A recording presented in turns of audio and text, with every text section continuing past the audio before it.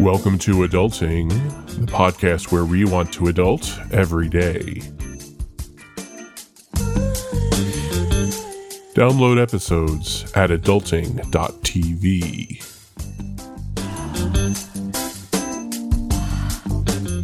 Welcome to Adulting. I'm here with Miranda, and our guest today is Beth Kobliner. Welcome to the show, Beth. Oh, it's great to be here. Thank you. We really appreciate you being here, and we're happy to talk to you about the new revision to your book, Get a Financial Life, which has been updated for millennials. Now, why is this necessary? Why do millennials need a new edition of this book? Right. Well, I think first off, when thinking about the challenges generations face, I feel that people in their 20s today and 30s are really, facing some difficult challenges with higher student debt loads and more of a uncertain job market and the economy all over the place. I feel like it's tough, but I also think there's some things that they're doing quite well. So I realized it was really time to make it specific to this generation and ways they can get a financial life.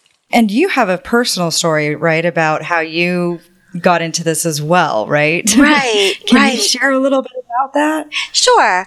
Well, I've been writing about personal finance and money matters for about 30 years, but one thing that I realized a few years ago is the importance of saving for retirement, and I've written about that and talked about it. But when I was in my early 20s and I got my first job, if I would have put away just $1,000 a year, which is basically $19 a week, in a retirement fund, in addition to whatever savings I have, that I was doing at the time, I would have probably had about $150,000 more now than I do. In other words, that ability and that, taking advantage of saving at an early age in a tax-favored plan like a 401k or an IRA is really, really important because you get it's been called the eighth wonder of the world, tax-free compound growth. And when money grows in these plans, it grows exponentially quickly. And if you miss out in your 20s, you can't make up for it in your 30s and 40s and so on. So it's really important to start saving. And just thinking back to my own example, I was even writing about personal finance at the time. I can't stress enough, or maybe I can, that it's really important to start in these plans when you're young. Yeah, for sure. And we've done those, we've all seen those articles where they run the numbers. And if you start 5 years earlier, or 10 years earlier, you only have to save half as much each month. Exactly. So instead of like having to save like $800 a month to make it work, when you hit your late 30s, you start in your mid 20s and maybe you only have to set aside, $300 a month to hit your retirement goals. So it really does make a difference to start, because that opportunity cost, once it's gone, you can't make up for it. You can't make up for that time. Exactly. And I think that I think one thing that's very positive about this generation is more people in their 20s and 30s are saving in plans like 401k plans at work or IRAs than previous generations did when they were in their 20s. So that's great news. One sort of negative, though, is using these plans more like a credit card or more like an ATM, really, a cash machine, by people are borrowing against these plans more. So that's not a good idea. I just heard a statistic that people born today will live much longer. I heard as much as they'll live to, sorry, I should probably stop because I don't know if it's right, but they might live, they're going to live to 100, the average age, people who are born today. But we do know people are living much, much longer. And that those years of, needing to provide for yourself and hopefully enjoy some of those years and have the financial freedom to do what you want. It's so important what you do today. And it's difficult because obviously when you're younger, your paychecks tend to be lower, but forcing yourself to put away, if it's 10% of your income, 15% of your income, down the road, you will be so grateful that you did it. What are some of the ways that we can force ourselves to do this? I mean, listening to your story, thinking back to my situation when I was out of college, working for a nonprofit, the idea of saving $17 a week in some other financial account that wasn't going towards food or rent or transportation to my job just seemed totally out of, it's an idea that came from, outer space or something. I couldn't wrap my head around that at that time. Well, the way to do it is to not do it. Not to do it mindfully, but have somebody do it for you. Whether it's, again, a 401k at work, or it's an index fund at a company like Vanguard or Schwab, which have much lower fees, or it's even a bank savings account. You can have the money automatically taken out of your paycheck before you get it. And by doing that, you're forcing yourself to live on a lower income. And if your first year you say, you know what, I just can't do this, well, then say to yourself, okay, next year, if I get a little bit of a raise, I'm going to make sure to put at very least that into a retirement account. Or, there are trade-offs. I think that if it's, $17 a week or $19 a week can sound like a lot if you feel like you're living from paycheck to paycheck. But on the other hand, it comes to if there's one thing you can do that week and you can change it every week, is it that, this week I won't go out with friends or order in, but we'll go to the grocery and make the food ourselves. And that's going to be my month of saving. I know, someone in her 20s who did this experiment. And I think it's something that happens a lot where she didn't eat out for a month. She gave herself a month of just buying food at a grocery and preparing it and bringing, and she saved, hundreds and hundreds of dollars. So I think you don't want to live your life only thinking about the future. That can be really tough. But I do think it's those small, sometimes imperceptible differences that we can make in trade-offs in our daily life or weekly life that can really have an impact down the road. And I think it comes down to the question of what are you willing to do this week to ensure that you'll have $150,000 down the road. So is it worth it to be $150,000 more secure? And I think when it comes to money, it's not just about having the cash or the money down the road, but it's the holistic financial feeling of knowing you're secure and it'll be a calmer life. Because really, I think money is the number one stressor in most people's lives in their 40s and 50s and even in their 20s. So I think that I meet so many people in their 40s who say to me, I wish I had that book when I was in my 20s or 30s. And I feel like that is the time when these trade-offs are important. And once you do it and have it done automatically, I think it makes a real difference.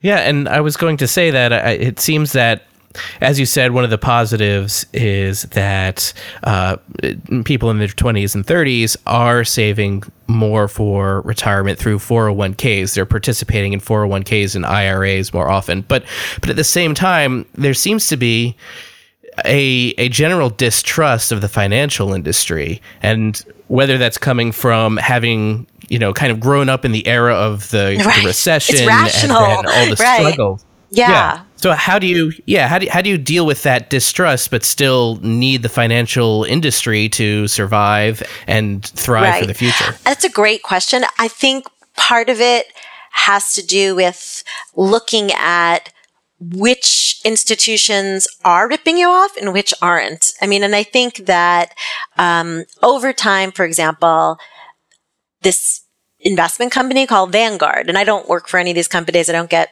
payoffs from any of them. They're just a company that was founded on the idea of having very, very low expenses to investors and keeping it. It's like the, H&M of the financial industry, or the bargain, way to get something for less money. And they were founded by this guy, John Bogle, who was just a maverick, like in starting out in the financial industry. And he's like, I want to democratize this. He's just a very cool guy. And that's a company that I feel like historically has always been geared toward helping smaller investors, people start out. And so that's something that you may not know in your 20s and 30s, but if you ask around or do the research or read Get a Financial Life, that will hopefully give you a more of a sense of what each company was founded on. Whereas, there are plenty of banks and brokerage firms that are not about minimizing fees. They charge excessive fees, and those are definitely the ones you should avoid. And the good news is you can avoid them now. There are online banks that, waive fees or have slightly higher interest rates, or credit unions, which most people can find some affiliation with a credit union to join one. And they have, again, historically, because they're not for profit and they're a collective, they tend to have lower fees and pay slightly higher interest rates than banks. So I do think there are a number of smart ways to not, you can't really opt out completely of the financial world if you want to ensure security down the road. But I do think you should be able to pick and choose wisely to make sure you're maximizing any effort you make for your future.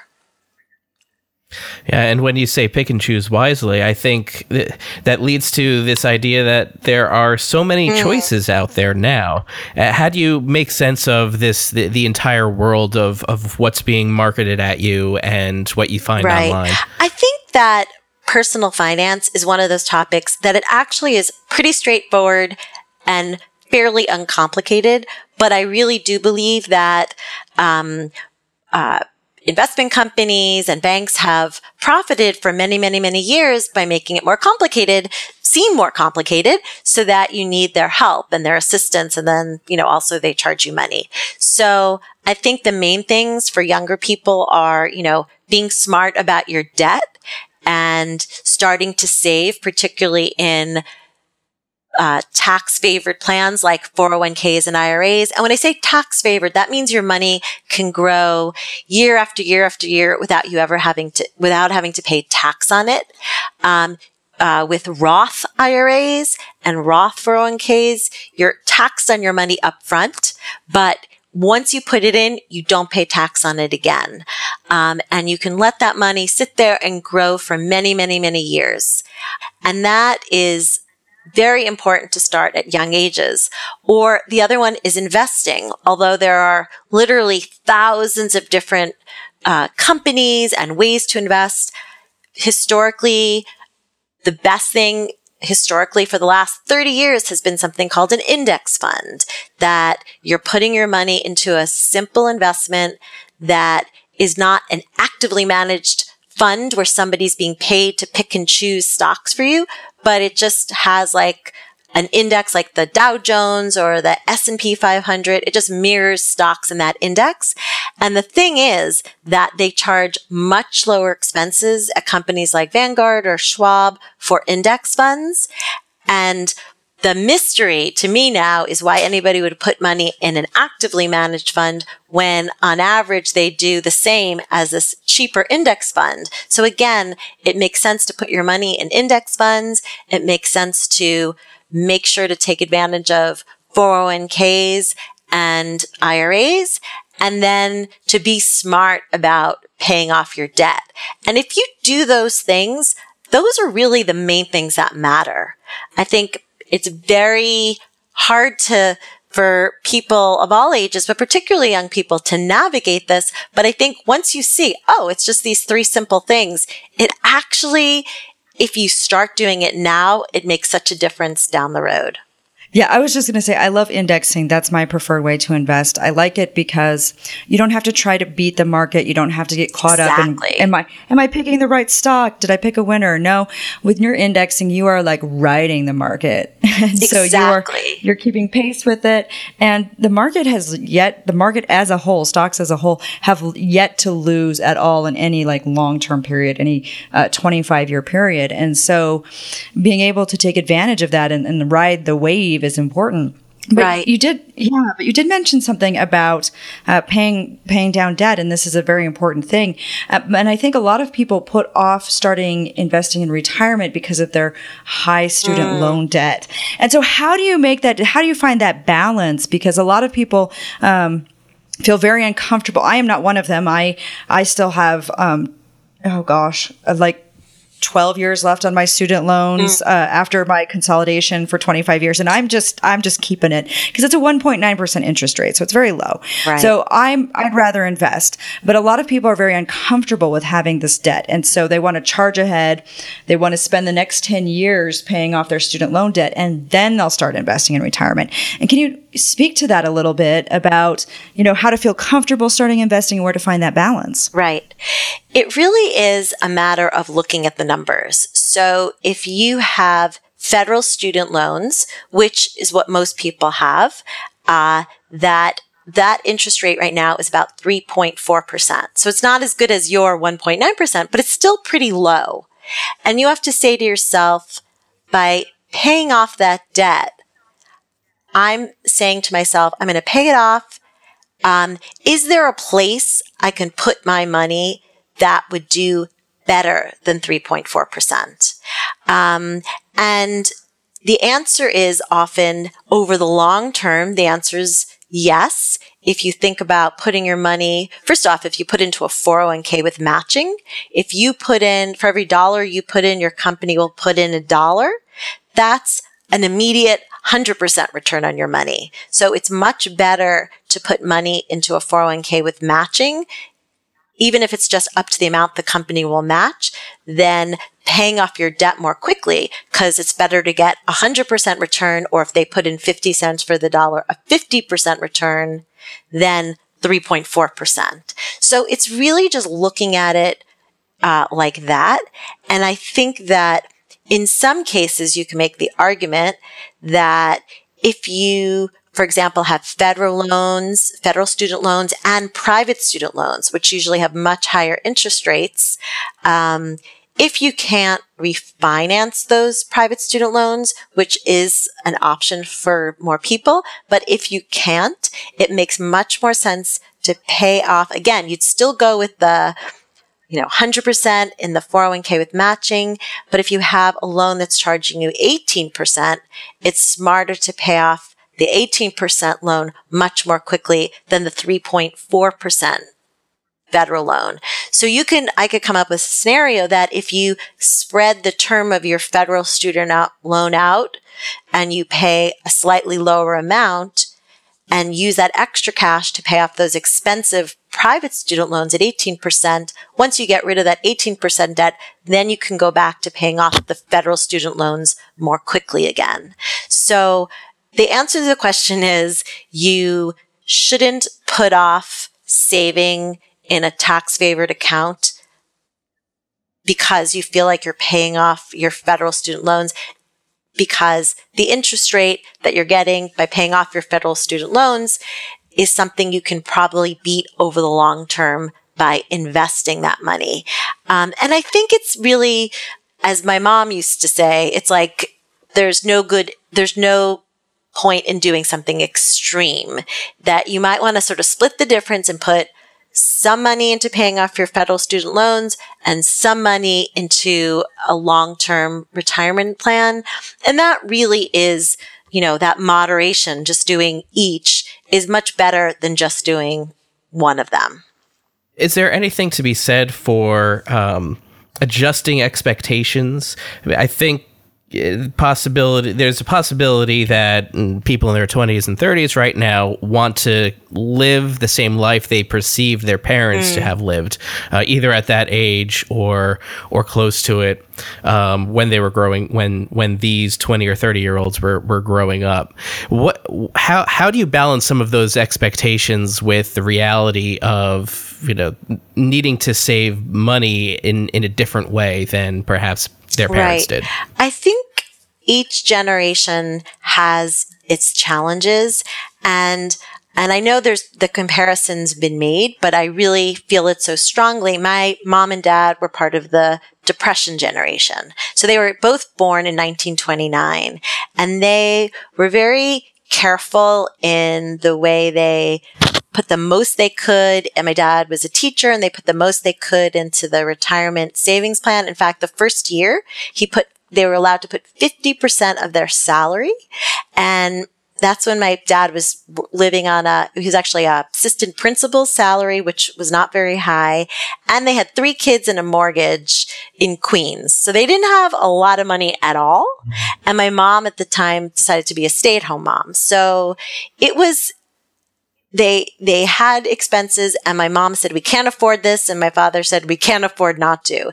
And we lived our lifestyle in a way that was adjusting to very low costs. Now, I think that there are other challenges for this generation buying a home. So they're probably going to buy a home later. In fact, the average age for a first-time home buyer now is 32, whereas it used to be 26 for the previous generation. So they will probably get started later, but also when you think about it, people are living longer.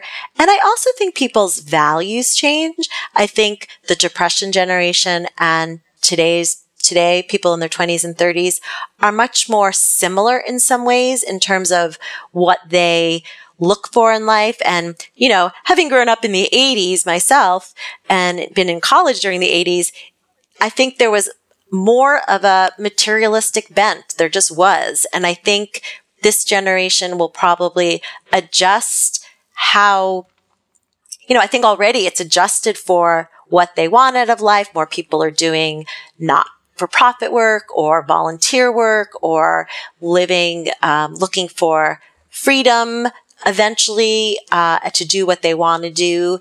And with that, there's responsibility that's necessary, but it doesn't seem to be a generation that's going to, wow, we're going to make as much money as we possibly can, because the goal, I think, whether it's due to the harsh realities or just a, new zeitgeist way of looking at things, or maybe a little bit of both, I think this generation will, be successful in working toward their goals, but they're probably different goals than maybe their parents' generation, or those goals will happen a bit later in life. Yeah, that's really interesting. Yeah, I think it's, like I said, my dad is 87, and he'll sometimes come to book talks with me. And I think, I'm the financial journalist. I've been doing this for a long time. And people are breathless after he speaks, because he'll just give a few examples of what it was like growing up during the Depression and then his life going forward. And he was a delayed gratification guy. He was born that way. Like, we're going to save up. But, I look back at my childhood, and it wasn't a childhood of deprivation. It was just, my mom was always amazing. She was a super saver, and she would only buy things on triple coupon day. And then we got all our plates and dishes and silverware for free with green stamps from the supermarket. There were ways of, doing this that I see replicated today by a whole, younger generation that are really wonderful. And I think, even just, I remember, years ago, 10 years ago, 20 years ago, there was all this pressure even to have these fancy weddings, or you have to start planning years in advance. And then it's so much more common now to read about how to have a budget wedding, how to turn your wedding into a picnic, And I think in some ways, this generation will be wiser and better off because of more awareness of living through the Great Recession and seeing maybe their own families or their family friends or their neighbors losing their homes and what kind of impact that would have on a family. And I think there's a little bit more of a sense of we don't want to do it that way. And I just think the important point is also now that that generation does do the few things they need to do. And it's not easy, but I think that their approach may be in some ways better than previous generations in that they're trying to live the life they want to live and do it in a more measured way. They call it life hacks, like a lot of, sorry, I sound really old. We could skip this part. But I do think that, those kind of tricks and tips that young people are talking about a lot, I think they're really smart, and it makes sense to do those things and skip the things you don't really care about so you can do the things you really care about. Yeah, that's one of the things that I started doing, probably 6 or 7 years ago, is really paying attention to, what really matters to me and what's really important to me, and viewing my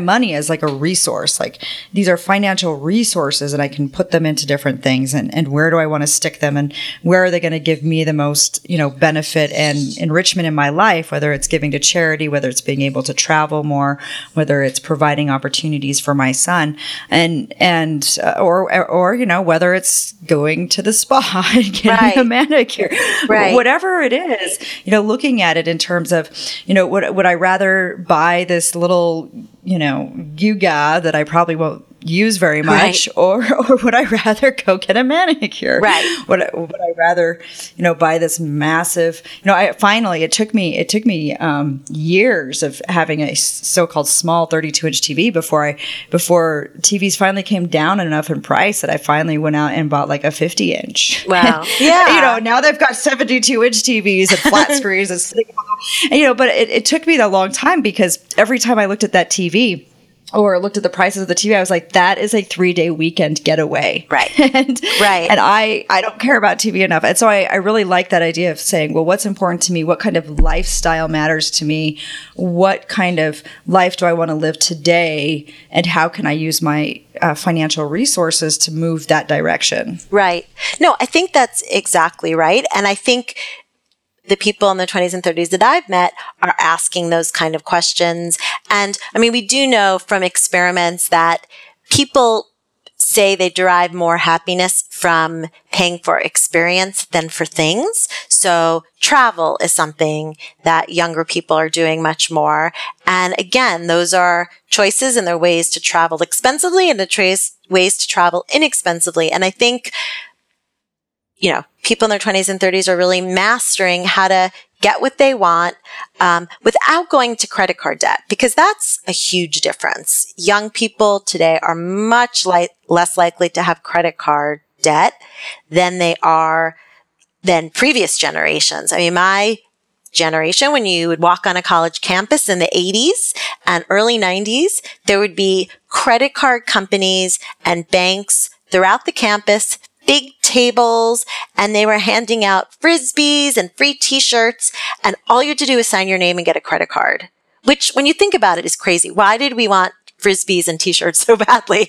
What was the appeal? But somehow, a whole generation of people got credit cards without having jobs, without having any income to speak of. And then the rules changed in 2009. There was a change in the credit card. It was the CARD Act from President Obama, and it changed the fact that you need to be 21 or show you have an income or have a grown-up or adult co-sign with you before you get a credit card. That, plus the experience of living through the Great Recession, are two things I think that aided young people in not getting sucked into credit card debt. Because in the hierarchy of what to do with your finances, if you're paying 18% on a credit card, you're really just draining your savings. There's no point in that. And I think that kudos to people in their 20s and 30s for not getting into that. And if you are in credit card debt, you should pay it off as quickly as you can. Even taking savings in a bank account and using it to pay off debt is a smart thing to do, because if you're only earning less than 1%, but you're paying out 18%, you're losing money. It's better to take any savings you have, use it to pay off high rate credit card debt, and you won't earn interest that year, but you'll break even, which is much better than losing money by continuing to pay high debts. So that is one example, I think, of a difference between today's generation and previous generations. You guys have been smart for not getting into credit card debt. Is there any concern, do you think, of some of the advancements made through the CARD Act being pulled back at all by the current administration as they're pulling back other regulations? So far, there hasn't been any talk of that.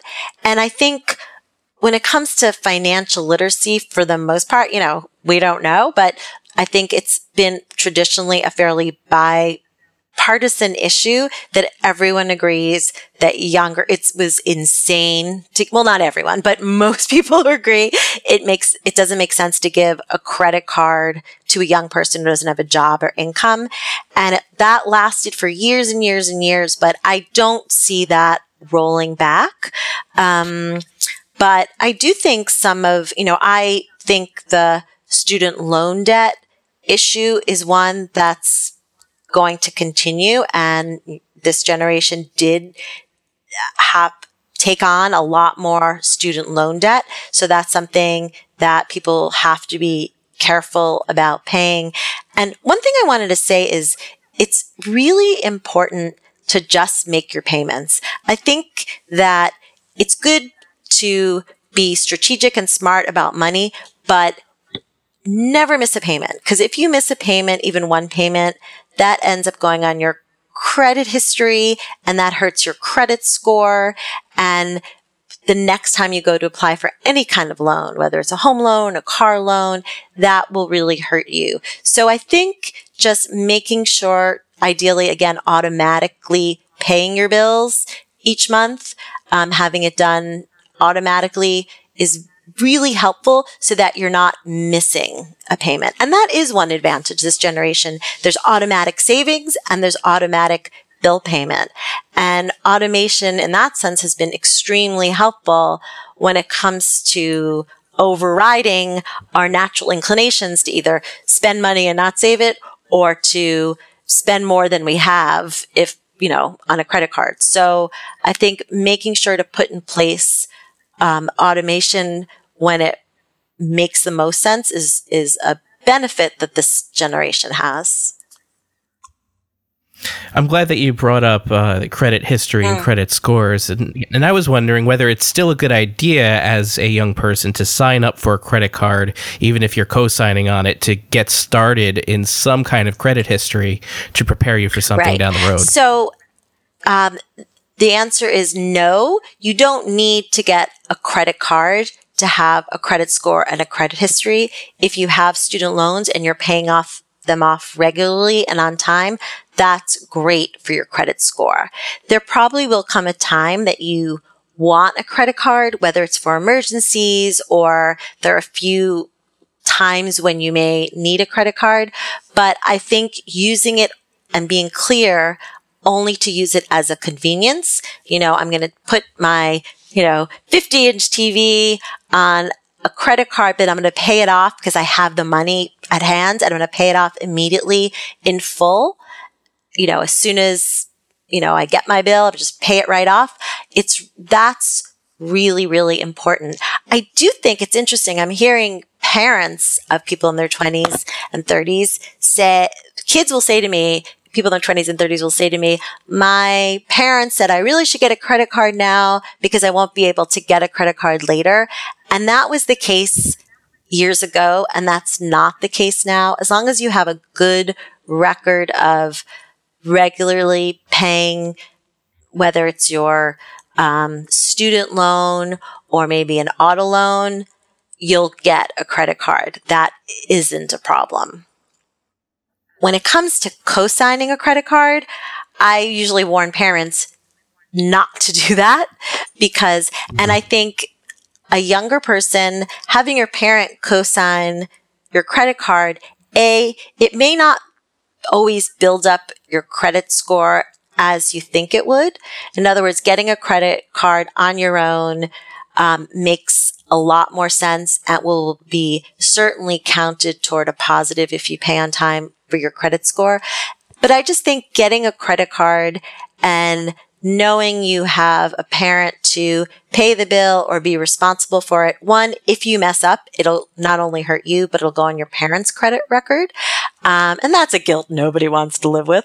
And also, I think that your parents will be financially responsible for that, which is, again, something else that you really don't want to happen. Wait until you have that first job or have some income. And I would not get a credit card freshman, sophomore year in college. Maybe when you're, out working, then you can get a credit card and only use it as a convenience that you don't want to lug around $100 or hundreds of dollars to buy something, but pay it off in full when the bill comes. There are a lot of companies out there now that advertise getting your credit score for free. Is it worthwhile to get one of these free scores? Is it going to actually give you an idea of where you stand with your credit? Or should we, is there a certain score that we need to look for? Well, creditkarma.com is actually one of the good ones.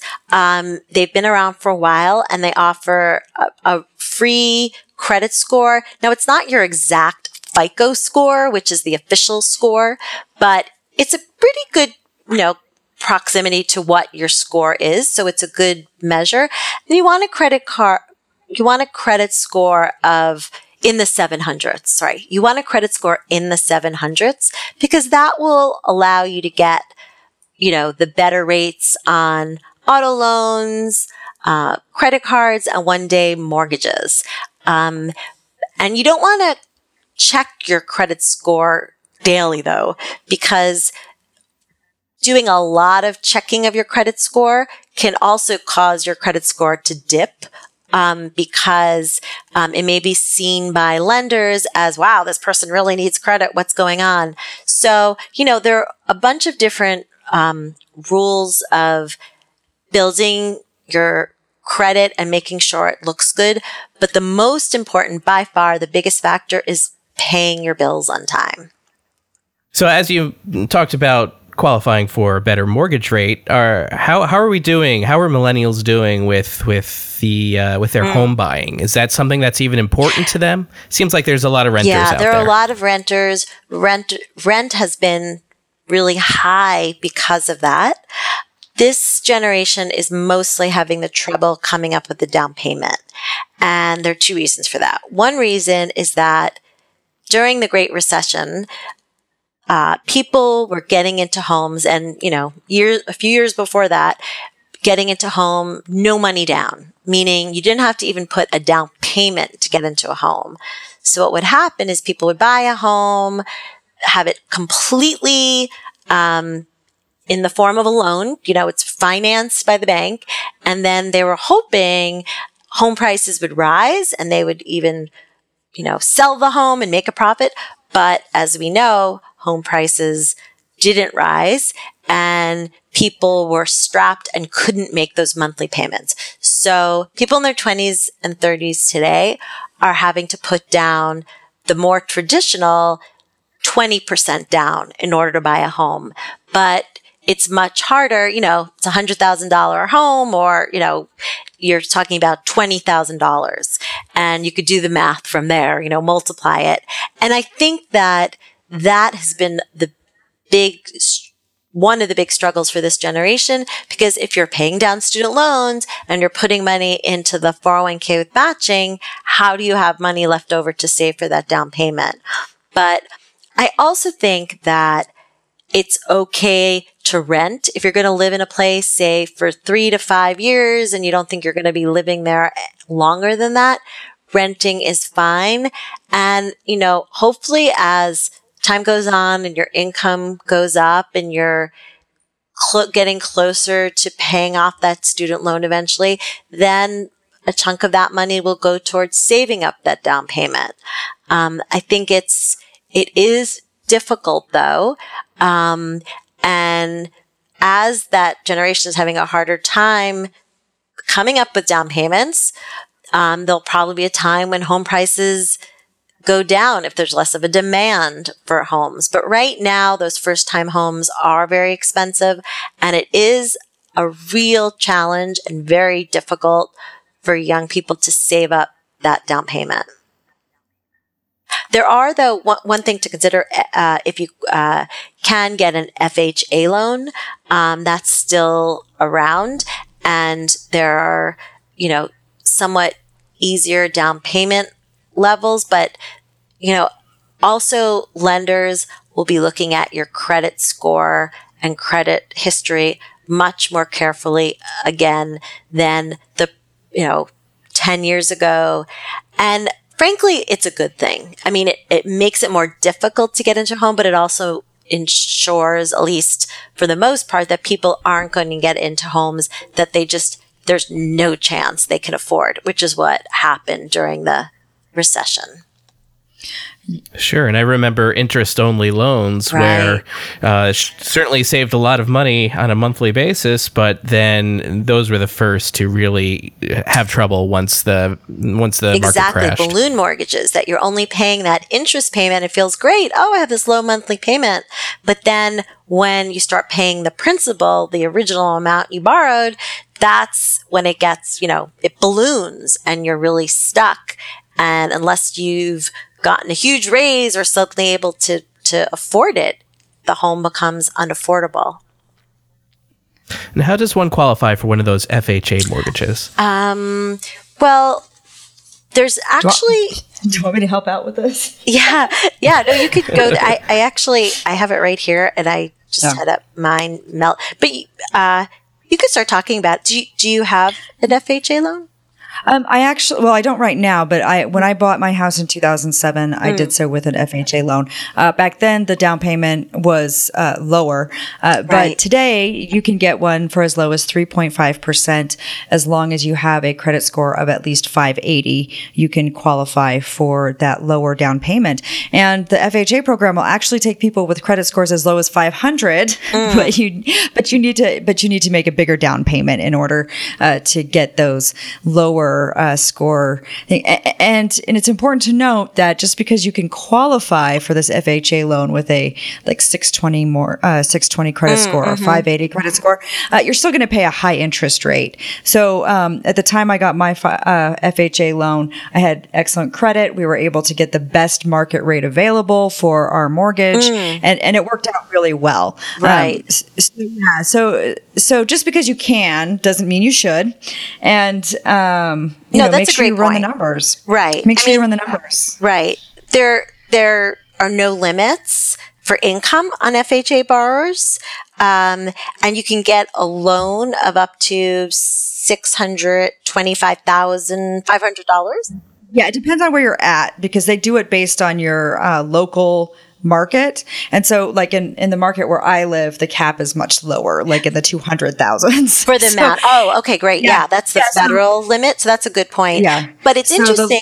Right. So it's going to depend on where you live as to where your upper loan limit is going to be. And then it also has to be on a dwelling that has no more than like 4 units. So you could get like a single home, a duplex, a triplex, or a fourplex, and do this. And that's one of the cool things is, and we talked to somebody in the past about this as well, is, you buy a fourplex or a duplex with your FHA loan and your low down payment, you live in one unit and rent out the rest of them. Right. So that could be really smart. Yeah.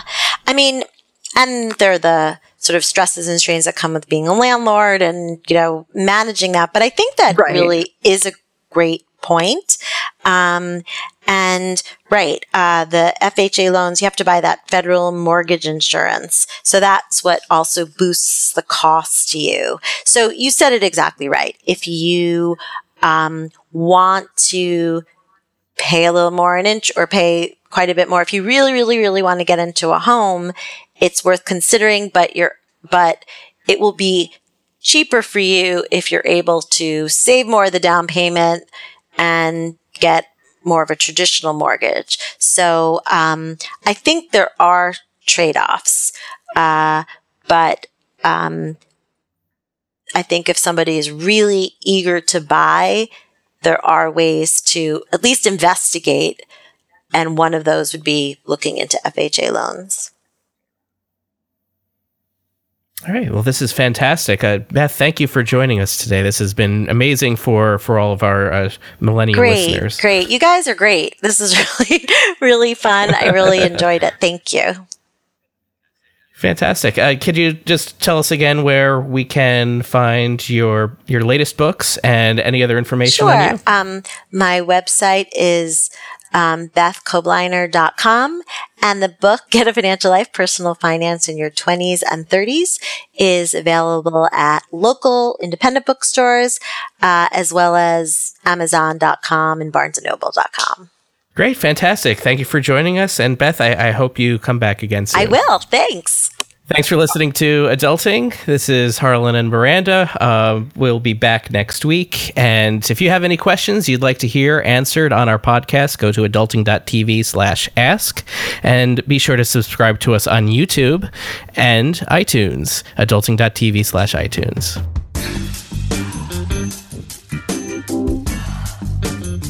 Thank you for listening to Adulting. Find resources for this episode or download other episodes at adulting.tv.